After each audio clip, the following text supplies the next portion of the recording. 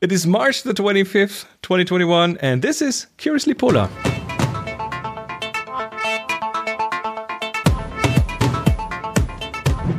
Hey, and welcome back. We are back with another episode. We'll go to space today. Right, Henry? Yes, we're going to space. Yay! Again. I love space topics. I'm such a fan of space topics. I want to go to space. One day, maybe. Probably not, though. Curiously Polar. We have some news to start this off with. Some news. Yes. As usual, let's begin with China. How about China? It's a great news. So maybe very soon we start talking not only about the polar region of planet Earth, but possibly also of the polar regions of the moon. Because China plans to build a research station at the South Pole of the moon. So let's check the Polar Journal. They are. Okay, let me recap that just so I get it. China plans a station at the lunar South Pole, is what they say. Yeah, there are a number of missions on the way where they actually collect samples from the moon, and they just signed a memorandum of understanding with the Russian cosmodrome, Roscosmos, exactly. Or Roscosmos. For that mission to actually build a research station on the moon. They also tried to approach NASA, but since I think 2011, the US have signed a law where NASA is not allowed to cooperate with China.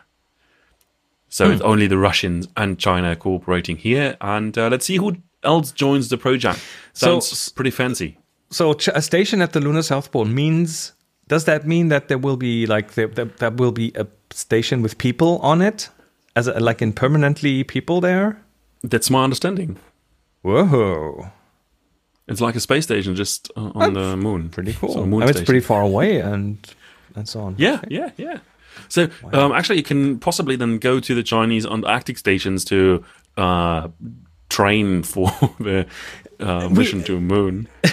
At least partially. We have to. I think if that really happens and this keeps coming up, we will need to change the name of this show. I'm Curiously Polar. No, actually, it's still polar. Yeah. And then it doesn't say Earth Polar. And then next up, there will obviously sooner or later be some people stationed at the polar regions of Mars, and then because that's where the water is, and if they want to do what they want to do, then so this is an interplanetary podcast. Whoever goes up first, we need to screen the people of the program to have actually a correspondent on Mars and Moon, so I actually can do a live feed from Moon. That would be awesome. I would love a live feed from Moon. Speaking of live feed, we have another live feed in here, and that is from Iceland. You used to live in Iceland, so tell us a bit more about what's going on there. There's an eruption going on, a volcanic eruption. So we were just thinking about that we're expecting it for weeks when the seismic activity just built up and went quite something. And now they're actually moving the live feed. This is a live video feed from the Geldingadalur. How do you pronounce that? Geldingadalur. Okay, all right. Geldingadalur in the mountains of Fagradalsfjall. So that's a small volcanic system in the southwest of Iceland. Are you sure your throat is okay? Sounds funny. Not entirely. But you see, this is just like in the video right now, you can see actually the crater or the cone that formed, where you see the lava fountains bubbling. You see some steam, some gas emitted, just get emitted there. So they have an automated camera there.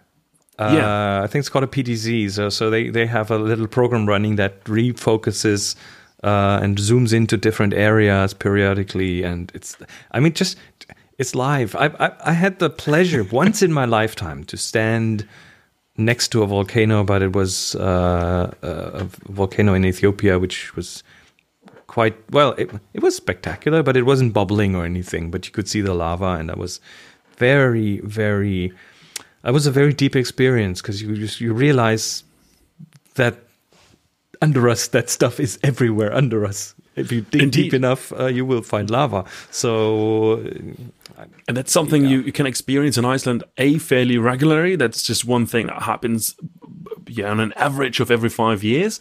And the other thing is, you actually, in this case here, we have a very touristic eruption. It's just something. It's a very small eruption compared to volcanic dimensions, and it's an effusive eruption. So it's lava fountains. It's just releasing lava. It's no big explosions going on. There's no tremendous amount of gas. You see some gas fumes going up there. So that's one of the reasons why the eruption site was closed off for a few days. But in fact, you can visit it. And since the eruption started on the 19th of March, it's nearly 20,000 people who have visited that site already. And just get that into your head. It's tourism. It's amazing. 350,000 people living in Iceland, and 20,000 of them have already visited that it's site. It's a thing in Iceland, I guess, to visit active volcanoes. So, I mean, you're surrounded by them. There is you're living on them. You're living on them. There's, I mean, just the whole geothermal activity in Iceland is a testament to that. And I suppose from what you said is this volcano, well, first of all, it isn't big. And second of all, it's not like unexpected. So they knew this would erupt sooner or later. And it's not one of these, I don't know, Vesuvio or something that just explodes and makes a real mess. But this is more of a contained area. Yeah, that's the thing in that area in the southwest of Iceland and along the Reykjanes Peninsula. You have a history of less explosive, more effusive eruptions where you really have lava streams, big lava fields. When you drive from Keflavik, from the international airport, into Reykjavik, you just drive through them, you drive along them, you see all those moss-covered lava fields, and you can see how the lava is structured. It's a very special certain type of lava coming there, the AA lava, and you can really see how that's formed just by this eruption. And I really recommend follow that live stream when it's night in Iceland, when you really see the glowing lava streams. Right now it looks quite boring in a way. It looks very grey, very black. But in nighttime you see it's just the surface. It's just the top layer of the lava that's solidified. And underneath you still have the glow. It's just awesome, really.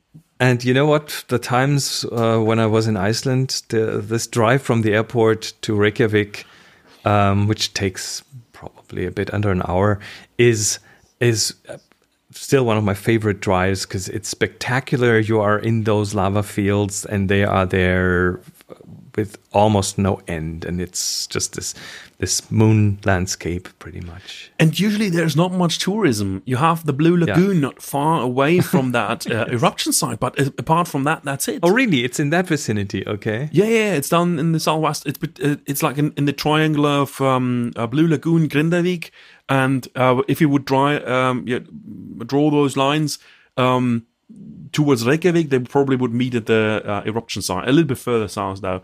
But it's closer to the Blue Lagoon than it is to Reykjavik, and usually that area is widely neglected by tourists because it's not directly the ring road. But now this is like the tourist attraction, so it means that everybody just drives down there. And the first path to the eruption site was from the road that leads to the Blue Lagoon. So that means a 3 hours walk over those rocked you have fields. You can't just drive up. There's no parking lot right next to it. Well, they actually just marked a trail a few days back. The rescue teams just marked a trail to another road, which goes on the south coast of the Reykjanes Peninsula. And now it's only 1.5 hours in one direction. But you still have to move your body actively from the car to the eruption site. So it's not really a bus drive or something. And with the current travel restrictions, pandemic stuff, Icelanders probably have this whole thing for themselves right now. Yeah, largely. Yeah, mostly. And if you don't feel like walking, you just rent a helicopter and just make a flyby. Someone did that. Wait. This is still on the newsreel. So here is the. I cannot read this. An archaeologist. Icelandic. Okay, let me bring up. We have Google Translate to help us with. There. Archaeologist rushes to the scene. So there is a news. What happened there? There's a burial site close to the eruption site, and it's very important in a way that one of the early settlers pre-Christianity in Iceland, so prior to the year 1000, is buried in the area, and the lava stream just threatens to run over the burial site, and which is destroy it. So there's an archaeological excavation site there that is in danger of getting overflown by the lava, and you cannot just put a little fence up and tell the lava to go somewhere else. That doesn't work. Well, you can do it in a way. That's what they did in the Westman Islands. Do they dig a trench for the lava to flow in or something? In the Westman Islands, they cooled it down with seawater. They pumped seawater into the lava to cool down and slow down the stream. But I suppose this only works if it's not like a huge stream, right? Yeah, that certainly is not a huge stream. So that's really the one in the Westman Islands was much larger. Yeah. Is it easy to get seawater to that location? No. It's quite some distance. So I think that's not an option. So. Anyway, so one archaeologist was flown out there because it was urgent. Yeah, so that was just a newsworthy item that an archaeologist from Minjasafn in Reykjavik just got flown out into the area to actually assess the situation. And I'm not even sure if they eventually dug out the body and just excavated it, or what the status is. That's just out of my knowledge at the moment. So I guess that's it for the newsreel. No, we have one more. We have one more item. Oh, we do? Oh yes, we do. Oh, important. We go down to Antarctica and join the British Antarctic Survey on their event series Extreme Antarctica, which they organized together with the Cambridge University at the so-called Cambridge Festival. And it starts on the 26th of March, which is Friday at 11 a.m. England time. So for Central Europe, that's 12 a.m.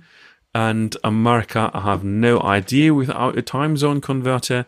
And minus 6, 7, 8, or 9, depending on where you live. Or minus 5, 6, 7, and 8 from GMT. Anyway, you'll figure it out.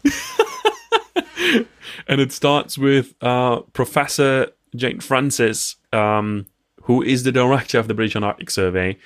And she's available for live talk and a Q&A. And then it goes further with Peter Fratwell and Dr. Kelly Hogan and Dr. Hugh Griffith.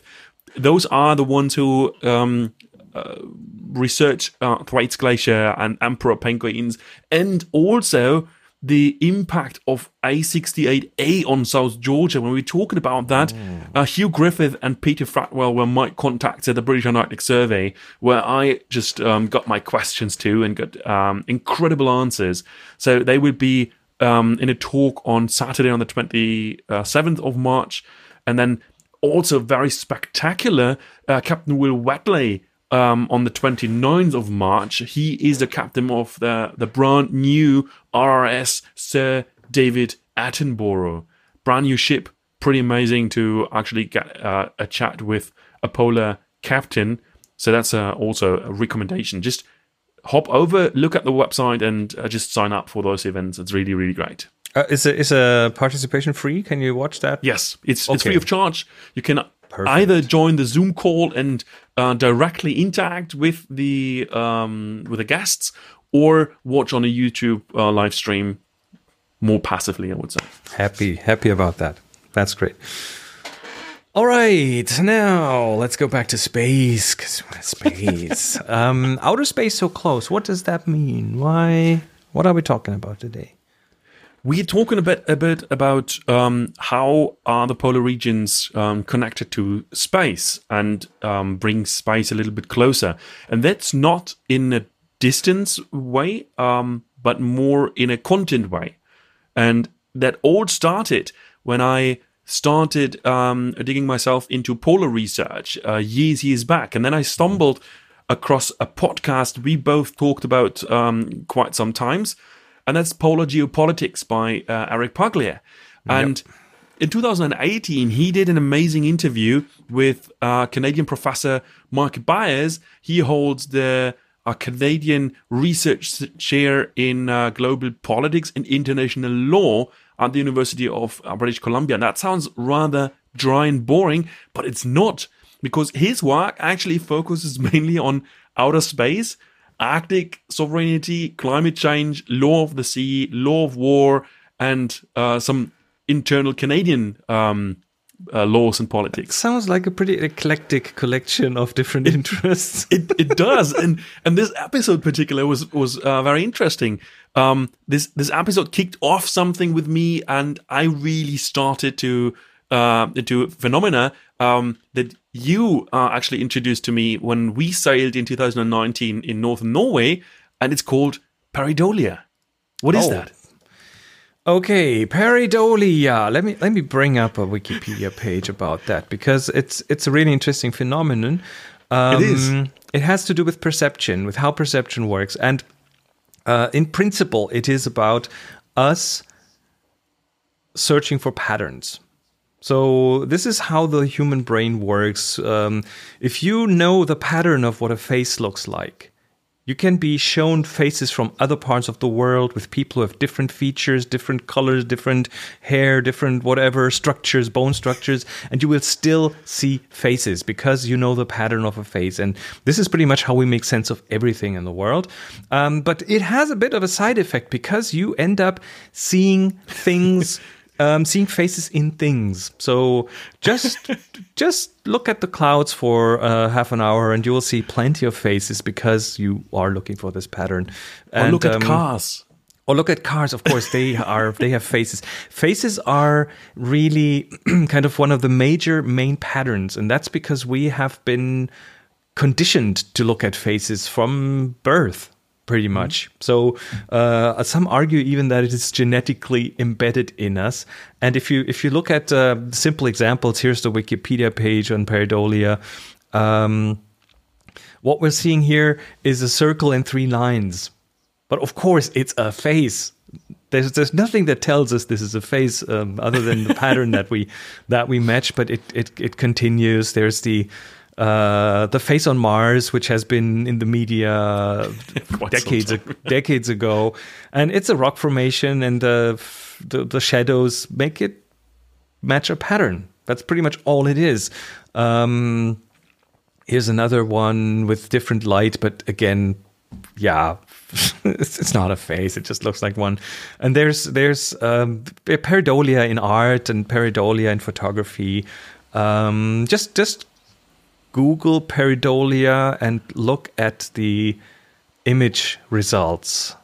Pareidolia, Pareidolia, and look at the photos in that you get back from the search, and it's hilarious in some places where we see faces. So yeah, pareidolia. But you can translate that also into other fields. So it means when you develop a particular interest, you will suddenly recognize more specific news on that subject. And today, today I remember as a kid there was something going on in Baghdad, and Baghdad was on the news every now and then.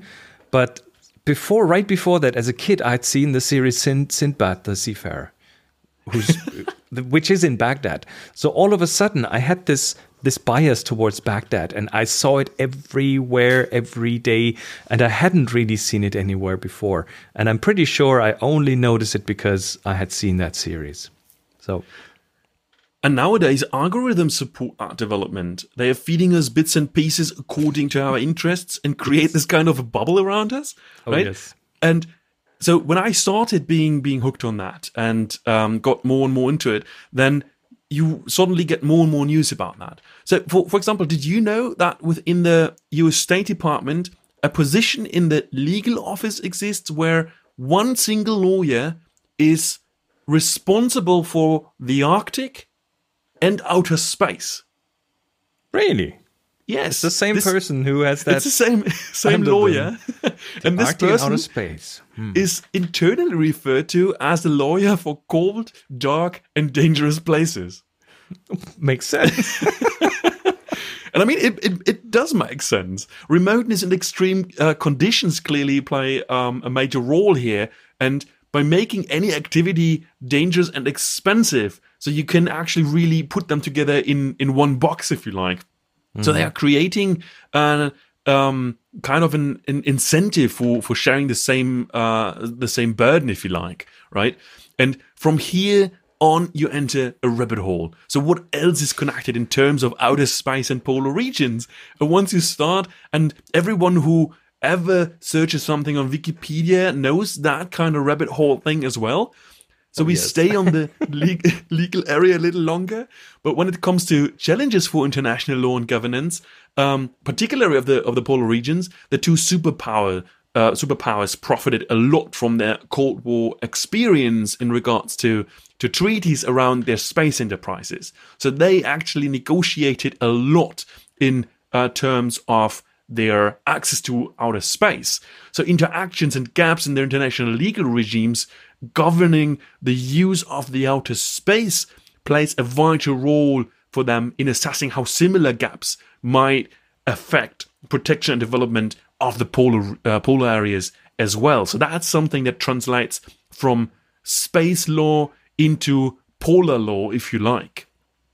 The similarities of outer space, and particularly the Arctic, is very often portrayed as rife with economic competition, contested territorial claims, and impending conflicts. However, there is a very extensive and ongoing cooperation between Russia and Western states in both areas. It's not only in space, but also in the Arctic. And it seems that both have somehow three common factors: the cold, dark, and dangerous character of the regions, if you like. So one is the absence of some substantial weaponization. The second is the relative ease with which information about military activities may be gathered. Particularly, the weaponization has become more and more of an issue with the US gearing up verbally, latest since the former Secretary of State Mike Pompeo made his notorious appearance on the Arctic Council in 2019, but also with Russia reinforcing its military bases all over the Russian Arctic territory and deploying significant numbers of military personnel. And we're talking about a new Cold War starting in the Arctic. Today we have a specific scientific field of research around that kind of contribution of the space sector to the sustainable development in the polar regions. And particularly in the southern hemisphere, something unique emerged from that experience. And do you have an idea what I'm referring to? Not really, but you'll tell me. It's the Antarctic Treaty System, where the member states agreed for the very first time across blocks a peaceful and exclusively scientific purpose of an entire continent. This is just something completely incredible, and it hasn't repeated after that at all. So that's just something really, really unique. So the start of the International Geophysical Year in 1957 marks the intricate entanglement of the seventh continent, the atmosphere, and outer space. So all of those elements just came together. The International Geophysical Year that brought together Antarctica, the high seas, the atmosphere, and outer space. So the global common subsequently defined in international law, if you like. So all of they came together as new frontiers for scientific exploration. So they share a number of factors, a number of interests here. And more than 67 nations participated in that International Geophysical Year across more than 4,000 research stations worldwide, with a large focus of the polar regions in a global cooperated endeavor without any precedent. And what emerged out of that was the Antarctic Treaty System, which actually continued that cooperation. The success of this cooperation of the International Geophysical Year were not only in the advancement of science. Among the political outcomes of the IGY were three groundbreaking legal frameworks, which 6 decades on still uphold like the test of time. And among them are the United Nations Convention on the High Seas. I think it was from the late 50s, around like 50 somewhere there. For the first time, an international governance regime for a space beyond sovereign jurisdiction, if you like. In a period of heightened tensions in the early years of the Cold War, the Antarctic Treaty followed then in 1959, laying down the principle of the legal regime of governing scientific exploration of Antarctica and the Southern Ocean. So that's also very, very outstanding. It's not only that the number of countries just decided to put their efforts together and just really claim Antarctica as a peaceful, scientific purposed continent, but also it's at the peak of the Cold War. That's just really outstanding. And importantly is in the very short period between the start of the International Geophysical Year in 1957 and the signing of the Antarctic Treaty in 1959, it became clear how Antarctica was provide both a model and a threshold for geographical spaces beyond terrestrial inhabitation. So what happened in Antarctica builds kind of a role model for extraterrestrial exploration, if you like.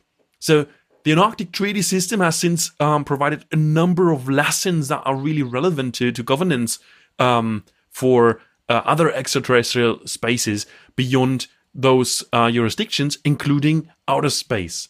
So half a century later, both the Antarctic Treaty and the Outer Space Treaty remain exemplars of successful international relation, and more so in the case of the latter, which unlocked outer space. As scientists have put it, as a province and heritage of humankind. But that's not the only connection of the polar regions and outer space. Antarctica is kind of the closest you can get to space without leaving Earth, right? It's very, very isolated. It's confined. It has an extreme environment where the expeditioners live remotely for up to 9 months of the year. So today, space agencies from around the world send their people to Antarctica to actually test the human factor in almost total isolation. The human mission to Mars may still be some time away. I've seen some sketches for Mars missions in 54. That's going to be very exciting. But scientists are already preparing that, and they are aware that the many hazards that must be overcome to make that dream become a reality. So they actually use the surroundings, the setting of Antarctica to prepare for that, to use it as a training facility, if you like. So one particular cause of concern, of course, is the potential for physiological and psychological problems that could arise from the conditions.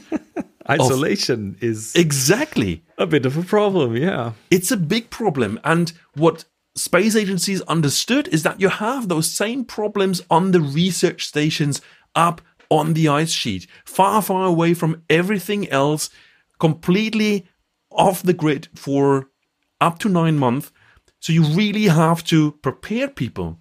So the space agencies went to the Antarctic programs and really brought in their manpower and profited a lot from the experience and expertise of the Antarctic programs.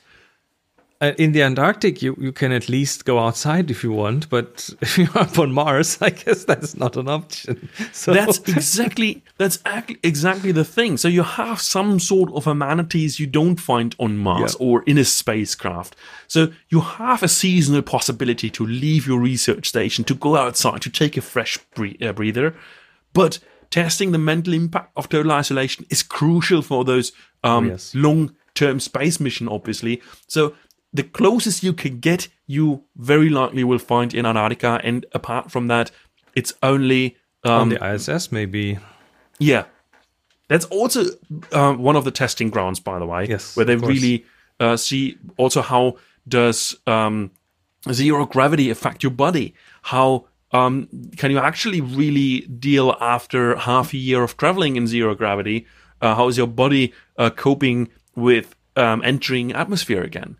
So there's a lot of tests going on. Yeah, I've just recently seen, what was it? A thing about astronauts coming back from the ISS to the Earth, and they can't walk because the body just very quickly loses that capability. And it's mostly to do with the balance system in our ear. And it kind of needs to retrain, and it might take months for them to be fully back to how they were before. So yeah, and a trip to Mars, we're talking months. Yeah, So- half a year, like six months of traveling, and in the shortest best case. possible case, yes. So that's a pretty long time out there with all the weightlessness and the radiation. So, But the space agencies we will go are not there. exactly. But they will not only they're not only testing the human factor on Antarctica. They also test equipment, like for example, robots or space vehicles.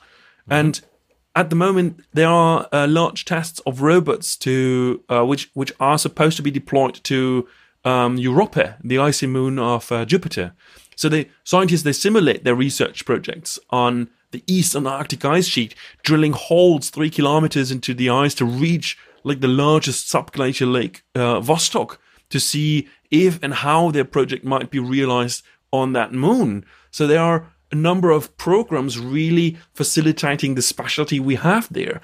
And the science on Lake Vostok has just proven that life is possible in a lake that's cut off everything else for millions of years. And that's something completely mind-blowing. And I'm sure we're going to talk about Lake Vostok in a single episode one day. But just imagine it's a lake covered by 3 kilometers of ice, being off the grid for millions of years.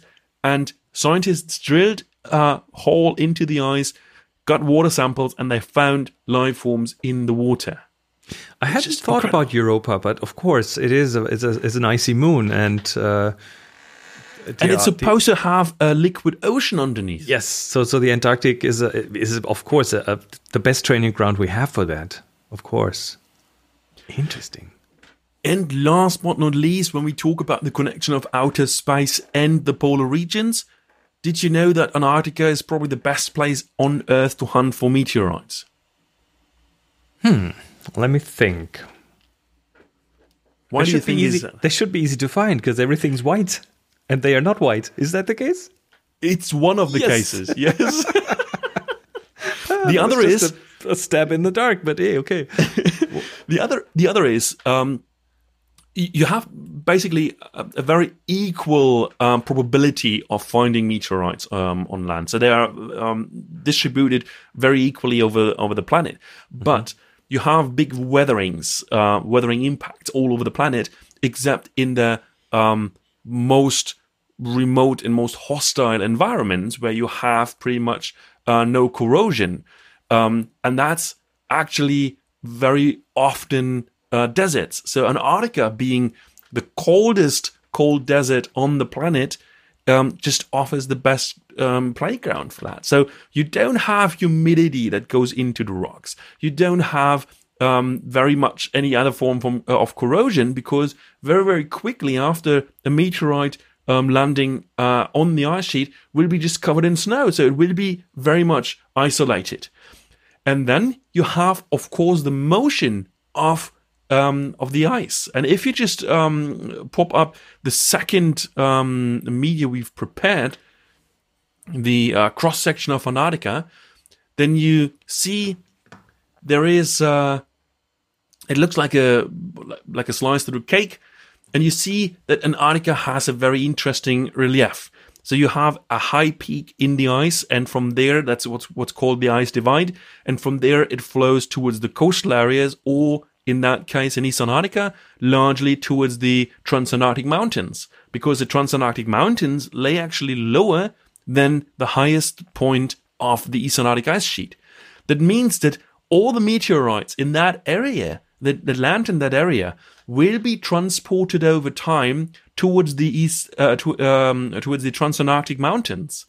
And on the Transantarctic Mountains, we have a phenomena that's called blue ice areas, where you have all ice being dwelled up onto the mountain ranges and just completely undisclosed, if you like. So scientists, particularly from McMurdo Station and from the Scott Station from New Zealand and the US, they actually go to the Transantarctic Mountains to collect meteorites there, which just got washed out in a way, like just like the swell on the beach. It's the effect pretty much the same. So they just got washed out here, have very little corrosion, so you actually get the best quality of meteorites down there in Antarctica. There is a department within the US Antarctic program which is only dedicated to search for meteorites. That's amazing. So how do they search for them? Because when they land and then are covered in snow, you can't see them probably. So is that mainly done with magnetic surveying, or what do they do? No, that's the motion of the glacier. So the glacier comes down from the ice divide because that's much higher than at the Transantarctic Mountain. So it's encapsulated in the ice. The ice moves forward, and at the Transantarctic Mountains, you have kind of an updwelling. So the older ice from the bottom will just be is just rising up to the surface. Oh, so they just fall out of the ice pretty much? Exactly. They're just deposited. That's amazing. Exactly. That's why the Transantarctic Mountains, and that's it's a conveyor belt for meteorites. Yes, exactly. The perfect term. And when you put up the other map from the RIMA map of Antarctica, which is like the most detailed map of Antarctica, is an elevation model map of Antarctica. That's interesting. And you see the Transantarctic Mountains, which are you're starting at the bottom, go around the Ross Sea, and then find a continuation in the Antarctic Peninsula, and particularly the area around the Ross Sea.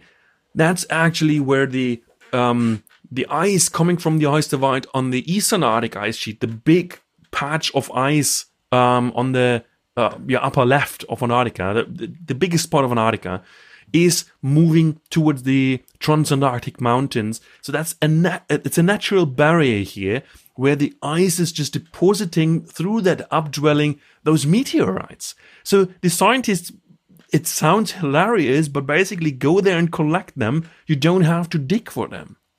And that's great. That's a very special feature that connects, again, the polar regions to outer space.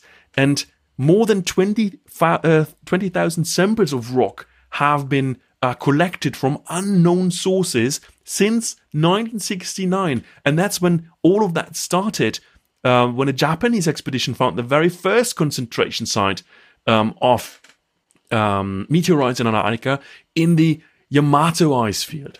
And that's just really one of the most amazing stories I heard about Antarctica. So just going to Antarctica to collect meteorites. So you just walk there and you stumble across a pile of meteorites. And based on the findings in Antarctica, scientists are actually providing an estimate of the amount of space rock falling on Earth each year. What do you think? How much is that in kilogram? Oh, it must be many tons, right? So most of the meteorites that land on Earth are somewhere between 5 grams and a few kilograms. Yeah, but there must And- be thousands and thousands of them. And the overall amount is estimated to access somewhere around 16,000 kilograms. There we go. I thought about that. Yeah. Yeah, but most of them aren't found because they land somewhere either in the ocean, which covers 2/3 of the globe of our globe, or in remote areas. And so, yeah, it's very cool, very, very cool. So you find there is to a Antarctica close if you want to find meteorites. Exactly. So you see, there's a very close connection between the polar regions and space in many dimensions, in many ways, and probably even more. And we haven't even tackled them yet. But I just started with that legal base where I was just completely baffled by that fact that there's one person responsible for the Arctic and space. Obviously, makes totally sense in the very first place. Well, does it really? I mean, if I look at so. Let me talk about German politics for just a second. Our Secretary of Traffic and Transportation in Germany, for a few years now, has been given a second responsibility, which is digital infrastructure, because it is transportation, right? So it's not going so well, to be honest. But you have to think a few decades back. So just imagine the 50s, where the polar regions were largely inaccessible. So the Arctic areas were just largely inaccessible for most of the year. There was no possibility really to go any further except for nuclear icebreakers, which the US obviously don't have. So in that case, it makes sense. It's both defining areas, both the Arctic and outer space, where you can travel with a significant investment in both money, technology, and last but not least, human life, human effort. Oh, I mean, it also does make sense. I'm with you. I'm just making jokes about Sure. the German. But I mean, the people who are in charge of the Autobahn are also in charge of the data Autobahn. So, sure. Wow, but this is cool stuff. So we have the link is done between outer space and maybe even Mars and Europa and the Antarctic. How cool is that? How cool is that? Pretty awesome. So let's come back in a week from now with more cool stuff, because I think our newsreel is really taking off, and we are of course online at Curiously Polar on the social media. We are at curiouslypolar.com. That's our website. You can find all the episodes there, and we're going to bring you more crazy things. I hope. I have very high hopes with you, Henry. Thanks for bringing us all this really cool and amazing stuff.